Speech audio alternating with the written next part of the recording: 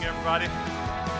It is good to see you, and really, really good to see so many friendly, loving faces back, and also some friendly, loving faces visiting for the weekend. God bless you all, and I'm hoping that in the midst of our time together today, we're far enough from the lake that we won't have the Blue Angels disrupting us.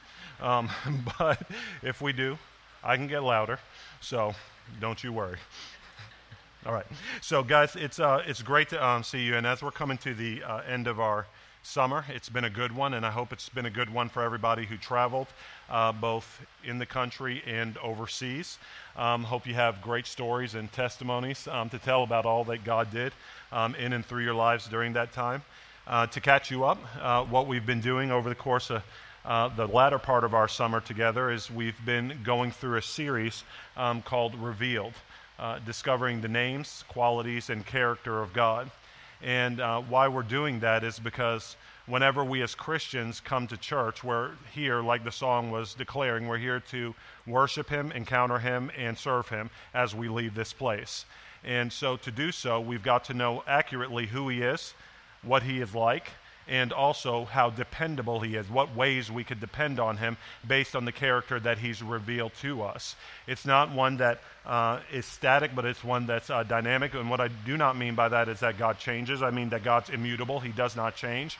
But what He's done throughout the course of history is He's chosen to make Himself known to us by His qualities and by His character. And we started off this series talking about the fact that the name that is above every name, the most important name that anybody needs to know, is the name of Jesus Christ, obviously, right?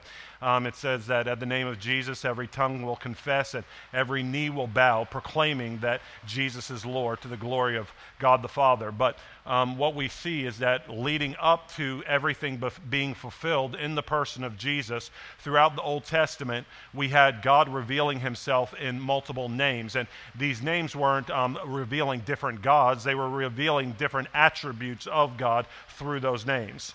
And so it's almost like if you were to go online and you had a Facebook page and you were to do the About section. Does anybody have an About section about yourself? Okay. And you're describing all of the idiosyncrasies about yourself so that if somebody wants to interact with you, they can interact with you two ways. They can interact with you by all the pictures you post, right? That gives them a little glimpse into your world and who you are, the things you like, the things you do. But then your About section gives you the ability to tell the world who you are and what you like, what you don't like. And that's what God's given us in His Word. He's saying, if you want relationship with me, I'm not going to have you guess who I am. I'm going to tell you who I am. I'm self-revelatory, and therefore you can trust me as you interact with me. So over the past several weeks, we've been going through several of the names of God. And if you haven't been with us, you might be familiar with some of those names. We talked about God describing Himself as Elohim. Elohim in the Old Testament, and then going on to Him being Adonai, the Lord and the Master of all creation. God being specific in relationship to His people as Yahweh, otherwise transliterated Jehovah. Many people have heard the name Jehovah before, but whenever we are reading our Bible and see in all caps that word, the Lord, He's talking about Himself as Yahweh, His specific name in covenant with His people, Israel. And so we went on and God started describing His character, talking about Himself as Jehovah Jireh, who's our provision and provider, Jehovah Rophi, which is basically God our healer, Jehovah Nisi, God our banner, Jehovah Emkadesh, which is our God who sanctifies us, and also Jehovah Shalom, which is God our peace. And so all of these things, again, if you'd like to understand them more, study them more, we could talk about it more, but they're in this series, both online and also in some of the notes that are online if you'd like to go through those. But today we're going to move. We only have 2 more parts of this series, but today we're going to focus on one of the most important names of God throughout the Old Testament, and it's really reflected pointedly in the New Testament. Where we hear this word righteousness over and over again. It was in some of the songs that we sang today. It was in Cole doing announcements. It should be in everything that we talk about. And we're going to understand God today as God our righteousness. And so if you're taking notes, the title of God or the name that God chose to reveal Himself in the Hebrew was a name called Jehovah Sidkenu. Jehovah Sidkenu. And maybe you have heard of this before, maybe you haven't. How many of you have heard of Jehovah Sidkenu before? Okay, you will after today. All right, great. All right, so Jehovah Sidkenu, let's pray. Father, thank you so much that you've given us just a firm foundation off of which we can build our lives. God, you've given us not only your name, but also your word by which we could know your character, your qualities, and how to relate with you faithfully over our days, throughout our lives. God, we're asking you that you would increase our confidence, increase our trust in you as we get to know you more fully. Jesus, we're reminded that you said, now this is eternal life, that you might know the only true God and Jesus Christ whom he sent. So God, we're asking you to help us today to reveal yourself and to open our eyes and hearts and also our understanding that we might rest in you being our Jehovah Sidkenu through Jesus Christ today. Amen. All right. So if you have a Bible today, where we're going to start is in Jeremiah chapter 23. Jeremiah chapter 23. It's in the Old Testament. If you don't have a Bible, it'll be there on the screen for you. We're going to read verses 1 through 8. I'm going to give you a little bit of context to it, and then it's going to help us to understand how God's revealing himself as Jehovah Sidkenu, okay? So it says this, woe to the shepherds, verse 1. Woe to the shepherds who destroy and scatter the sheep of my pasture, declares the Lord. Therefore, thus says the Lord, the God of Israel, concerning the shepherds who care for my people. You have scattered my flock and have driven them away, and you have not attended to them. Behold, I will attend to you for your evil deeds, declares the Lord. Then I will gather the remnant of my flock out of all the countries where I have driven them, and I will bring them back to their fold, and they shall be fruitful and multiply. I will set shepherds over them who will care for them, and they shall fear no more, nor be dismayed, neither shall any be missing, declares the Lord. Behold, the days are coming, declares the Lord, when I will raise up for David a righteous branch, very important, a righteous branch, and he shall reign as king and deal wisely, and shall execute justice and righteousness in the land. In his days Judah will be saved, and Israel will dwell securely. And this is the name by which he will be called: the Lord is our righteousness. Therefore, behold, the days are coming, declares the Lord, when they shall no longer say, as the Lord lives, who brought up the people of Israel out of the land of Egypt, but as the Lord lives, who brought up and led the offspring of the house of Israel out of the north country and out of all the countries where he had driven them. Then they shall dwell in their own land. Okay, so here we have, just for a little bit of context, a period of time where we've moved out of the period of the judges. Part of our desire for you here in the church is that you wouldn't just come week after week and hear messages, but that throughout the week you would have an encounter with God, you would have a relationship with God where not only you worship him and pray, but you have your own Bible study time. You have your own Bible study time, and again, we encourage you to have study Bibles like I know there's a famous one, the NIV Study Bible, which gives you a context and a history of things. If you want to learn some of the things that we're talking about throughout this series, like the Old Testament names and uses of the words in the original Hebrew or Aramaic languages, they have things like the Hebrew-Greek Study Bible that has a lexicon for you, and though you may not be able to understand things fully because you're not studying Greek or Hebrew, it gives you at least a picture of what these words are talking about and what the full meaning of these things are. But it also gives you, in these study Bibles, a good history of what's happening at the time of the writing of the prophets. So we see that we're looking in the book of Jeremiah today, and Jeremiah, if you're studying, was one of the major prophets of the Old Testament Israelites. He was prophesying at a time of a good king named Josiah, and after the book of Judges, we see that the Israelites were going through a cycle, as we talked about, of going without the Lord for many years, doing what was evil in his sight because they didn't ascribe to his law or his ways that he'd already laid out in the Torah, which are the first 5 books of the Bible, giving us his commands that we're to follow, but instead they started to do what was right in their own eyes. And that's much like today, right? I don't know how many people I talked to yesterday as we were doing the outreach who describe themselves as spiritual, but not necessarily those who are ardent or active followers of Christ. They sort of make up their own religion. They make up their own spirituality and try to say that that's okay with God. God, on the other hand, said, because I've revealed myself, I'm telling you that that's not okay with me. And in the time of the judges, what would happen is that the Israelites would do evil in the eyes of the Lord. He would turn them over to the surrounding nations who would judge them or punish them for periods of time. And then because God's merciful, he would hear their cries over the time of their captivity. God would raise up judges, and then these judges would deliver them from the oppression of the surrounding nations, and that for a period of time, the people of God would actually be obedient to his commands again. You fast forward a little bit, and unfortunately, this cycle didn't get any better. You have the time of the kings. And if you look at the kings of Israel, they were a part of that same cycle where God himself was ordained to be the king over his nation Israel. And he says, I've already given you my commands that you're to obey and you're to follow. Eventually, the Israelites started to look around them and see that all the other nations around them had physical kings by which they were to receive leadership.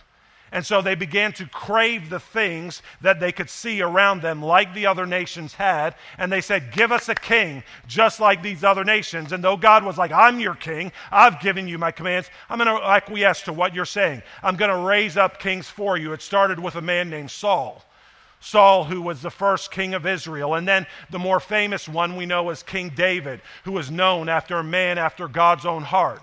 But in the line of David, there were several other kings who came forth, and they were sometimes good, following the commands of God, and they were sometimes bad, leading the Israelites to disobey the commandments of the Lord. And so this cycle that you saw in Judges that we spoke about last week continued in the book of Kings, and it was a continuous cycle of up and down, and whenever God would raise up a righteous king, for a period of time, the Israelites would return to the commands of the law of God. But then this righteous king would go the way of all the earth, and then the Israelites would immediately turn back. And so what would happen, though, is that over the course of time, it was almost like the sifting of the sand on a beach shore. Things got worse and worse, so that eventually God brought the kingdom of Israel and divided them into 2 kingdoms. There was one kingdom, which was the 10 tribes of Israel in the north, which was called Israel. And then there was another one in the south containing the city of Jerusalem, where the temple worship was. And that was the southern kingdom of Judah. And over the course of time, you need to know this historically, we see that God sent the Israelites who were continuing in their apostasy into judgment, into exile. And for a period of 100 years, 100 years, they were in exile in a foreign land and didn't return to that which God promised them because of their sin. And Judah is sitting there watching this. Judah is sitting there understanding that they're sent into exile because of their sin. But unfortunately, they didn't learn the lessons of the Israeli kingdom to the north. And so Jeremiah is a prophet who's raised up in the time of one of these good kings, Josiah, who tried to turn the Israelites back to the law of God. But what we see is that just as their pattern was, they listened for a moment and then went back to their ways. They listened for a moment and then went back to their sin. And what Jeremiah, who was ultimately called the weeping prophet, is beginning to describe is he's beginning to describe at a period of time where not just the northern kingdom of Israel, but the southern kingdom of Judah would be sent into exile by a neighboring nation, which was called Babylon. Babylon, led by a man named Nebuchadnezzar. and they would be taken into captivity and there judged for their sin. And Jeremiah is prophesying about this before their final judgment came. And he's saying, I'm telling you to turn. I'm telling you to turn. I'm telling you to turn. And they were like, be quiet. We don't want to hear you prophesying anymore about righteousness. We don't want to hear you prophesying anymore about right living before God. We just want peace in our time. And if you are going to talk in God's name, we want you to tell us nothing but peace is coming our way. And is that not the case in our modern generation? It's a generation of people who try to ascribe the name of God to nothing but blessing. And they only try to connect God with what they can use Him for. I'm going to pray and God's going to give me my best life now.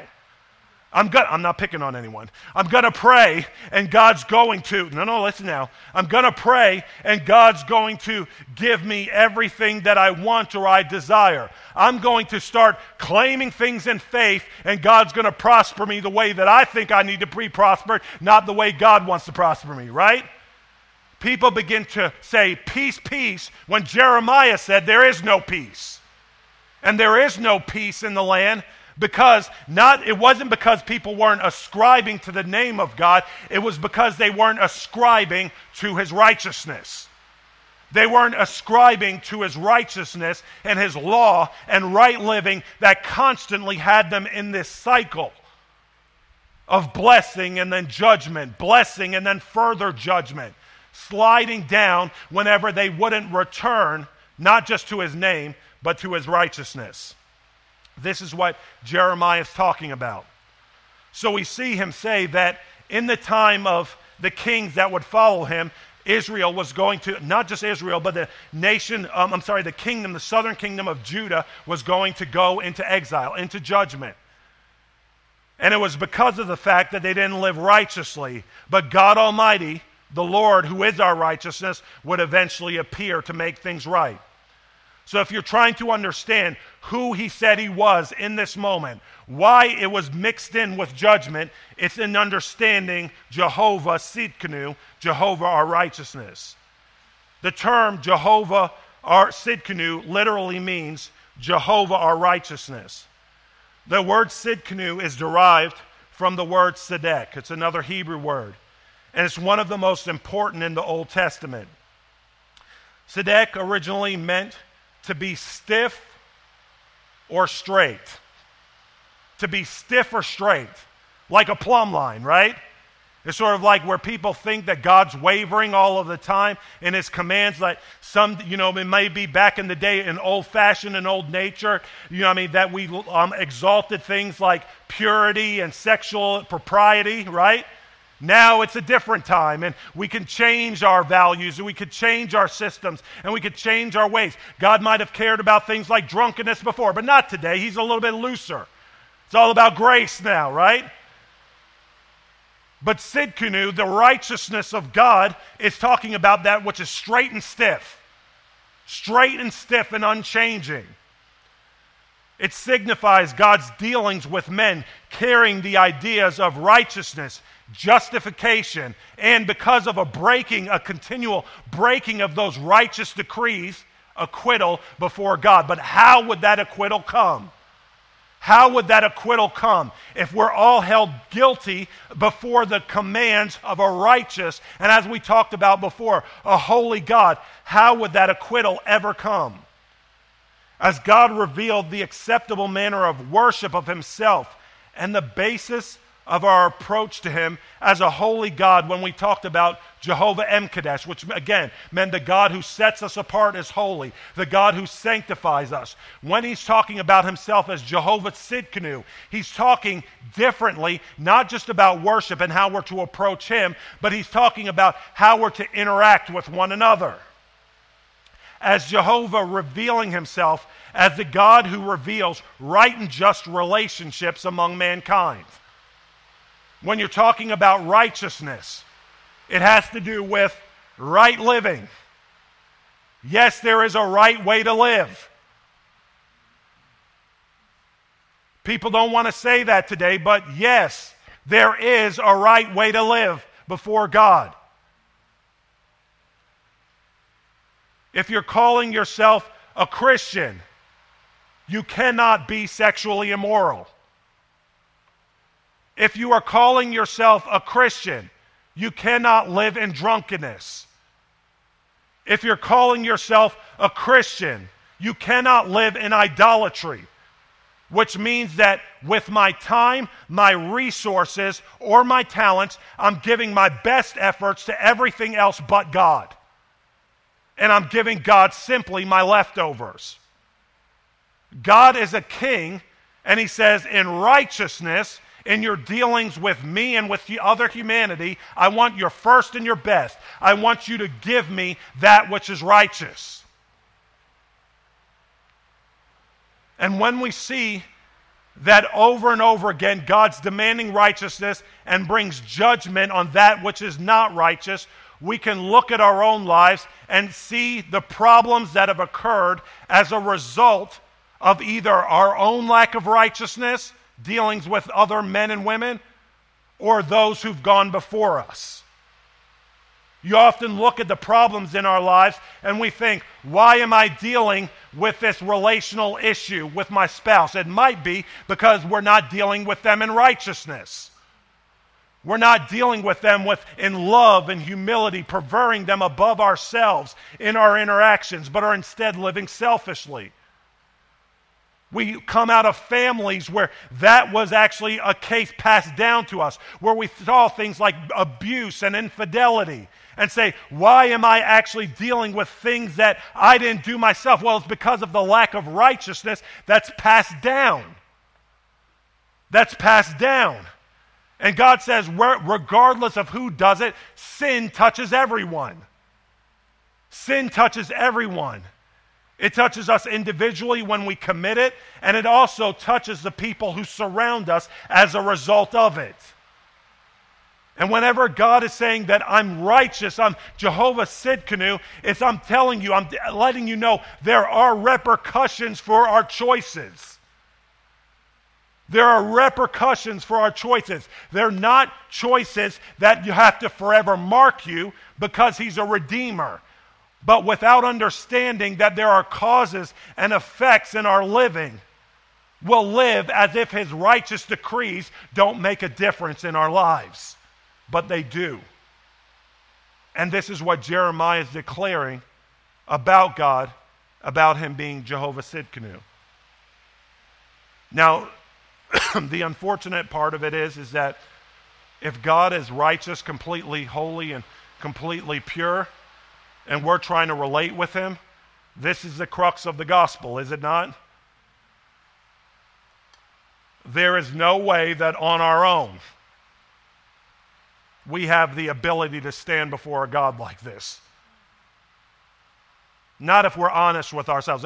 We have the ability to stand before a God we make up. And that's what people do all the time, right? They're like, because I'm making God in my own image, he'll be whatever I need him to be. And so if I'm bad in this area, he doesn't really care about that. If I'm good in this area, he applauds that.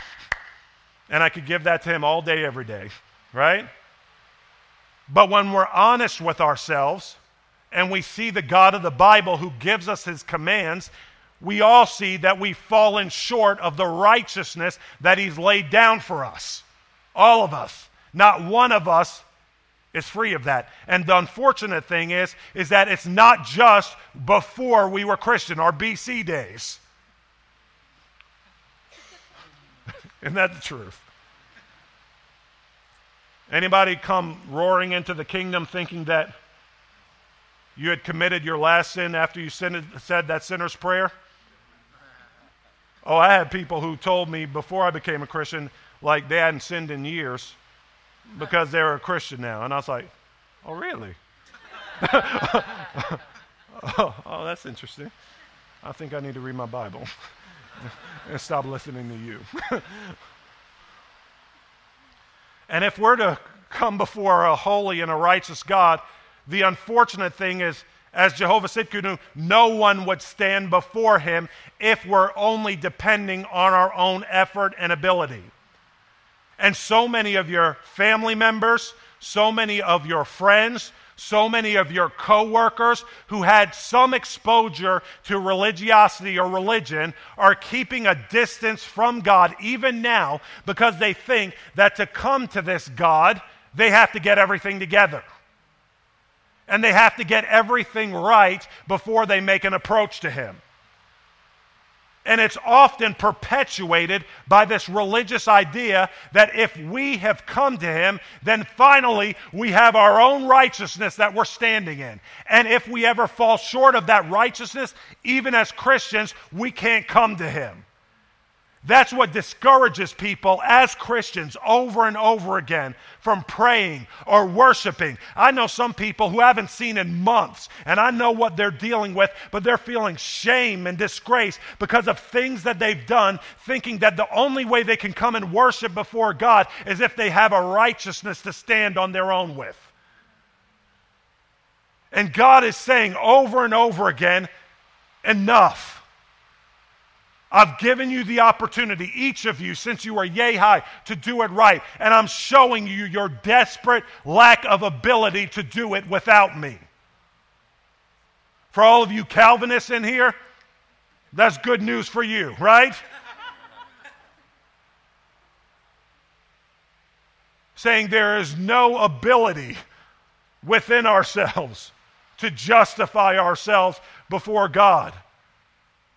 But Jeremiah is saying, even in the midst of exile, I'm telling you, the solution is not going to be your own righteousness, but it's going to be Jehovah, who is our righteousness, who comes to save you. Jehovah, who is our righteousness, who comes to save you. Going back to the story of context of what Jeremiah was prophesying in. Before the last bit of the Israelites were taken into captivity in Babylon and out of Judah, and the land of Israel was left desolate except for a remnant for a period of time, there was another king, not Josiah, but another king named Mattaniah, which his name, his birth name, his given name meant gift of Jehovah. Gift of Jehovah. And for years, the Israelites had been equating God's pleasure to his blessings. Just because I'm blessed, God must be approving of how I'm living. And in that final judgment, as Jeremiah was prophesying, Nebuchadnezzar came, plundered the Israelites who were in Judah, and changed Mattaniah's name to Zedekiah, which actually, ironically enough, means the righteousness of Jehovah. He says, you've been living on this idea that just because you're blessed, God's pleased with you all up to this time. The prophet told you that's not true. You needed to repent, turn back to his ways. You didn't listen. I'm going to take you into captivity now. And of all things, I'm going to call you Jehovah's righteousness. What a rebuke that was from a pagan king, saying the very reason that I'm taking you into captivity. And it's almost like those who surround the church today, pointing at the church, calling it a bunch of what? Hypocrites, right? And why are we called hypocrites? It's not because God has changed. It's because of how we're living. And this is the same thing that was happening in this king's time. He was like, listen, you have lived all these years on God's gifts, equating that to his pleasure. But now I'm taking you into captivity and reminding you from the outside that the reason you're coming into captivity, the reason you're having these issues is because you've forsaken his righteousness. A pagan who did not know God was rebuking the Israelites.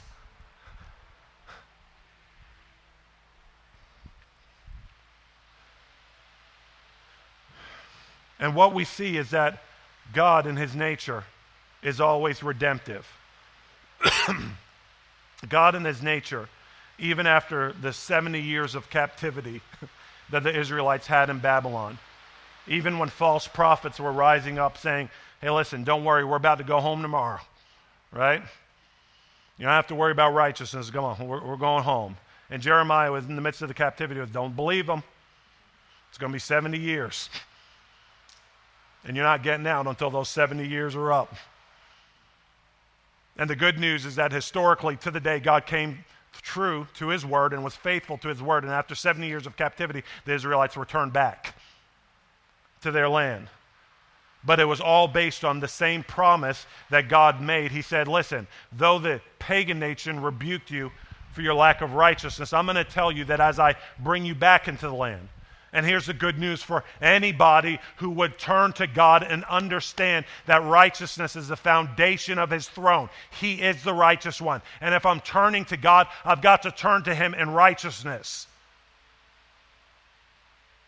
He said God's foundation is sealed with this inscription, that regardless of what you think about yourself and your relationship with God, God said to Timothy, he said through the Apostle Paul, the Lord knows those who are his.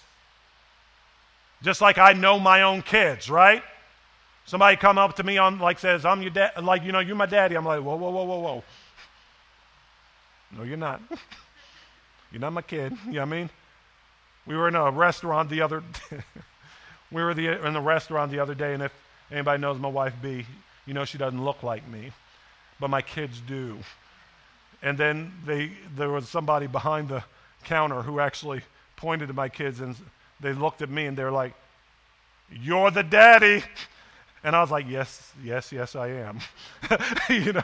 Because my stamp was on them, right? Genetically. In the same way, God's saying, my stamp needs to be on you by the Holy Spirit, and that stamp is going to produce righteous living in you if you've turned to me. How? Because Jehovah Tsidkenu, our righteousness, will come as we turn to him, not as we want him to be, but as he is. This is why Jeremiah later in the prophet, he actually prophesied this in Jeremiah 33, starting in verse 14. He said this, in those days, talking about the time after the captivity, in those days, and at that time, I will cause, once again, a righteous branch, talking about the Lord Jesus Christ, to spring up for David, the first king of Israel. And he shall execute justice and righteousness in the land. In those days, Judah will be saved, and Jerusalem will dwell securely. And this is the name by which it will be called, the Lord is our righteousness. The Lord is our righteousness. When I save my people out of their captivity, it will be through the Lord who is our righteousness. No longer us having to fulfill it on our own, but the Lord will come with righteousness to be the plumb line, to actually cover us in his righteousness, and then teach us how to live righteously out of that place. And this is the crux of the gospel. Whenever you heard of things like the Roman road, you fast forward to Romans, where Paul's talking to a predominantly pagan community. It's mixed with Jews, but it's also a new community trying to learn who God is and how to serve him by faith. And in Romans 3, he's talking about this Jehovah Tsidkenu and how to interact with him. And he says, what then? Talking first to Jews who had the law, who had a history of being turned over in captivity because of their lack of righteousness. He says, are we Jews any better off? No, not at all. For we have already charged that all, both Jews and Greeks, are under sin. As it is written, none is righteous, no, not one. No, not one. No one understands. No one seeks for God. All have turned aside. Together they have become worthless. Does anybody feel that way looking at the news nowadays? I do. Trouble on every side, right? Trouble on every side. Whether you hear about threats from North Korea, or you hear about the white supremacists rally in Virginia. Or you hear about the bombings, the terrorist attacks in Barcelona. On every side there is sin coming out of humanity. It doesn't matter where you go in the earth. It says they've altogether become worthless. And it's because they haven't known Jehovah, our righteousness. No one does good, not even one. And for all of the issues, let me tell you, Cole and I were talking about the issues that were coming up today in the news. And everybody has their own hot topic or hot button that they want to make their cause. Saying this is what's wrong. But they don't care about all the other things that are wrong as well. And as Christians, what we're called to do is be steady. Because when you see evil coming up in the world, all it is the flavor of the month for the people who are separated from God.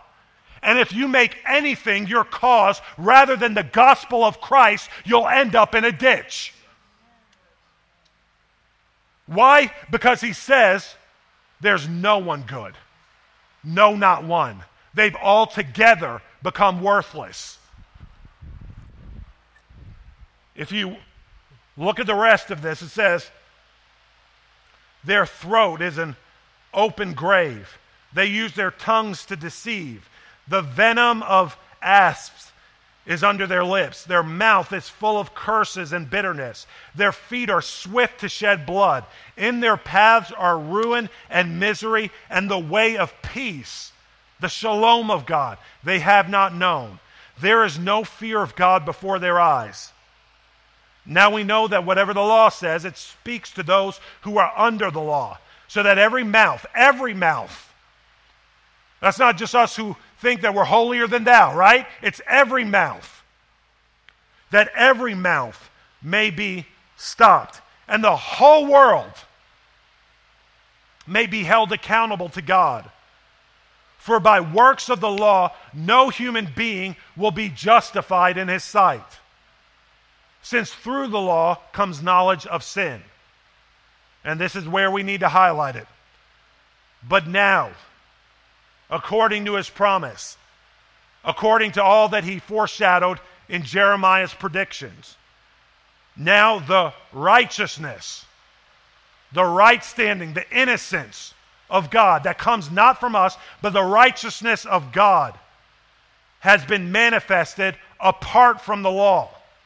Apart from people being able to do what's right in their own effort and their own ability, because even after you make that confession of faith, you fall short. And you need a righteousness that's not your own.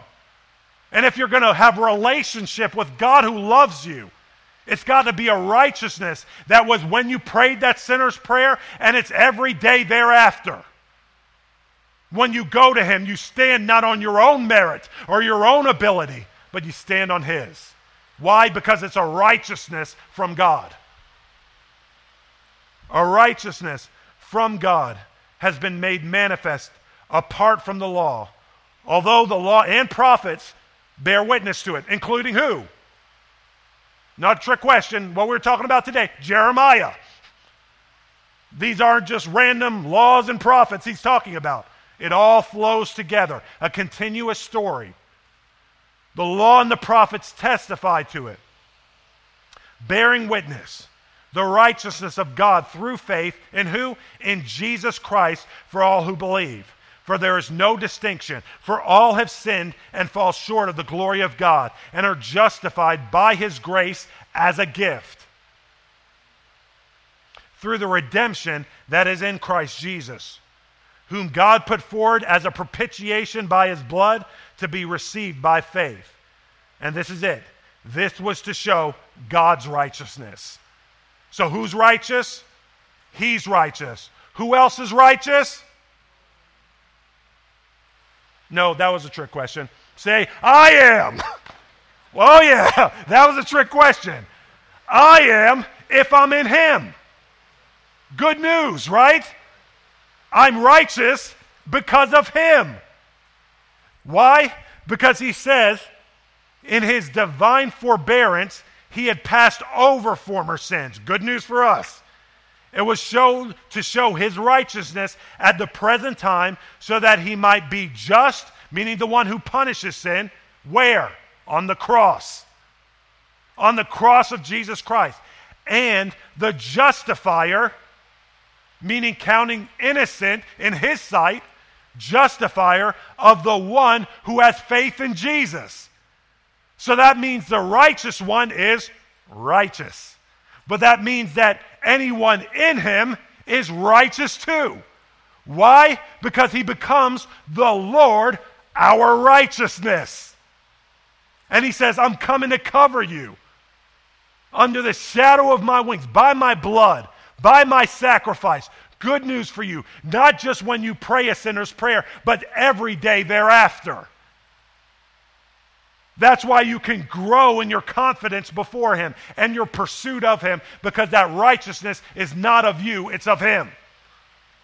And when you're trying to address the world that's so desperately needing of his nature and his character, you can think of his name and his character this way. For our daily sustenance, we need Jehovah Jireh, our provider. For the terrorist attacks in Barcelona, Spain, we need Jehovah Rophi and Jehovah Nisi, our healer and our banner. For the white supremacist and neo-Nazi rallies in Virginia and elsewhere, we need Jehovah M'Kadesh, our sanctifier, who not only gets that bigotry out of the hearts of men and women, but also shows you who don't have it how to respond to them, how to have hope in the gospel for them, just as anybody would have for you.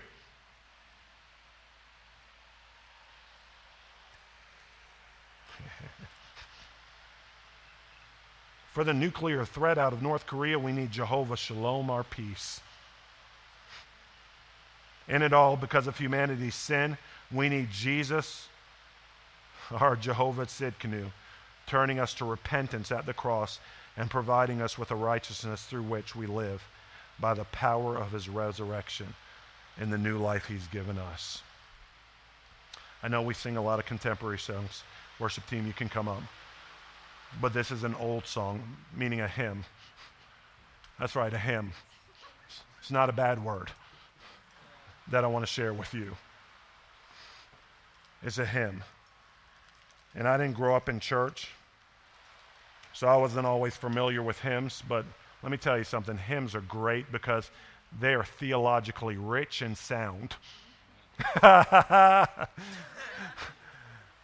As opposed to a lot of the stuff today that makes you want to cry, but besides that, it's like, now what was I just singing? This is a hymn called I Was Once a Stranger. I was once a stranger. Anybody know that one? I was once a stranger. And it went like this. I was once a stranger to grace and to God. I knew not my danger and felt not my load. Though friends spoke in rapture of Christ on the tree, Jehovah Tzidkenu was nothing to me.